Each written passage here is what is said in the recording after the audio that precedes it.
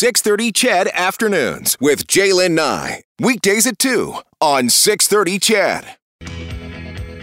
Since 2009, the fertility rate in all Canadian cities has fallen below the replacement rate.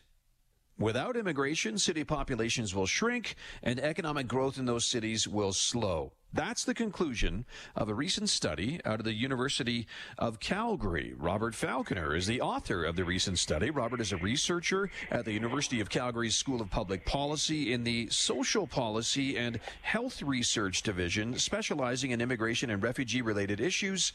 Robert, thank you for being here this afternoon. Happy to be here. So off the top, Robert, maybe kind of let us know which cities you looked at for this study and why those particular cities. Well, we looked at all major cities across Canada that were classified as census metropolitan areas. These are cities that are over 50,000 people or more. We did highlight a few in the report because otherwise it would get a little bit too busy in there. At the top end of the scale, the city with the highest number of children per woman it was Brantford, Ontario, about 1.7 children per woman. At the bottom of the scale is Victoria, BC, which is only actually under one child per woman now, meaning that there are multiple individuals and couples in Victoria who are choosing to forego children entirely. Calgary sits roughly right in the middle, about 1.5 children per woman. As you mentioned up top, that we were looking at from 2009. In 2009, there was actually only one city in all of Canada that actually was at replacement rate, meaning that you don't need any immigration to keep your population levels where they're at because people are having enough children. And that was Lethbridge, Alberta. But since then, it's actually fallen down to about the national average. Okay. And the national average is what? 1.4 children per woman. Per woman, okay. And what do we have to hit if we want to kind of maintain the population? Just a little over 2. So about 2.1 is technically what we call maintenance because, unfortunately, some children do pass away before adulthood and before they can have children of their own.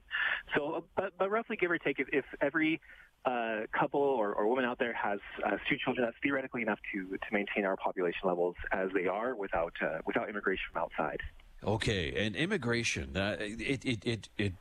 how does immigration fill the population gap? Is it just a numbers game, or...? That really is what it is. There are other policies that we can do to encourage people to have children, or at least make it not so much encourage people to have children, but more along the lines of if somebody wants to have a certain number of children, we make it easier for them to do that. Those are things like child benefits, maternity leave, et cetera, but those only have very limited effects. So immigration is really where we get the numbers game from. Okay. And so which level of government then would have the biggest impact on maintaining the population of a metropolitan area?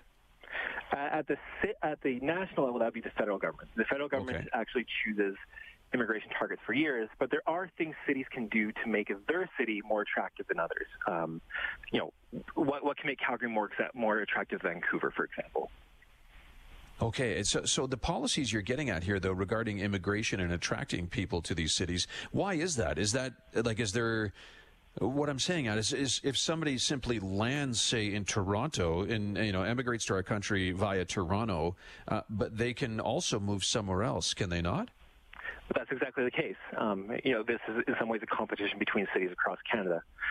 Calgary may want to steal, as it were, or to attract immigrants from Toronto to come here to Calgary. Or they, when an immigrant, let's say in India, Nigeria, or China, or wherever they may be coming from, is looking at where do I want to live in Canada, there are things that all things else being equal, that might attract them to Calgary versus Edmonton or Toronto or Vancouver. Yeah. So which policies will make cities, metropolitan areas more attractive than others? Well, there's a number. I think the big one is the cost of housing, and we are actually seeing that have an effect. While Vancouver, Montreal, and Toronto remain the kings of immigration, as it were, the ones who attract the most immigrants just in raw numbers, the prairies are actually the fastest regions growing growing in all of Canada. And I think a large part of that has to do with that we have much more space to build new housing, which makes it a bit more affordable for people. So when cities are looking at, when we're talking about policy, I would certainly say zoning and land use actually have a much larger impact than we might realize on drawing immigrants to Calgary. What type of housing do we allow certainly plays a big part. And also, I would say what kind of reception waits for them here. We have these really fantastic local agencies. I highlighted one in the report, Calgary Catholic Immigration Society, that when new immigrants or refugees arrive to Calgary, they sort of take them by the hand and get them familiar with the Calgary area, both socially as well as where to find work. Yeah, and these agencies are directly connected to civic governments, right? Municipal governments. Well, yes and no. Usually they receive some federal, provincial funding. There is no necessarily official relationship between these agencies and the municipal government, although there are conveners. There's a Calgary Local Immigration Partnership. But no, whatever coordination does occur between these agencies and municipal government has to really be on part of one or the other. And some cities certainly work with them better than others. I think Calgary has a really good opportunity to maybe coordinate a little bit better with these agencies. Yeah. Okay. So, Robert, populations are going down and trending down because there's simply not enough babies being born locally. So immigration is obviously key for economic activity and maintaining growth and that type of thing. Is that the big takeaway from this study, or are there other things that may be factoring in here?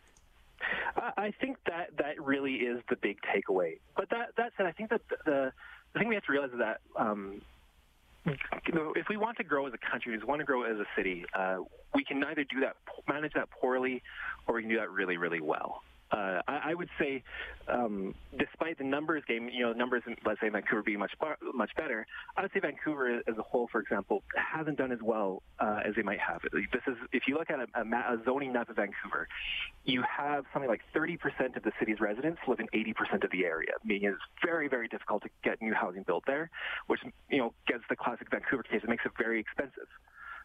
Calgary, by contrast, homes are much more cheaper here, and I think if we want to continue being that attractive place for immigrants, we need to consider how we build housing in the future, and also, again, who are we partnering for. A good example of this really, really quick is Calgary is one of the main hubs for the Afghan resettlement, airlifting Afghans from overseas to get resettled here in Canada after the recent fall of Kabul. And if a city government really wants to know where are these Afghans going to live, they should go to their local immigration partnership, and that can inform everything from where do you put affordable housing to how do you get these new Afghans integrated into the Calgary landscape.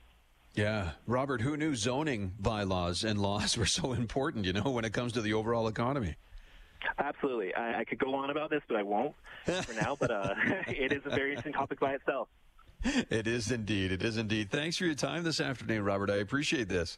Thank you for having me. Have a good evening. Yeah, you're welcome. You're welcome. That's Robert Falconer, author of the recent study, also a researcher at the University of Calgary School of Public Policy. Robert focuses in the Social Policy and Health Research Division, specializing in immigration and refugee-related issues, and obviously is very passionate about the research he does in how civic policies, municipal policies, like something we kind of take for granted, zoning rules and bylaws, can have a big, big impact on the overall economy.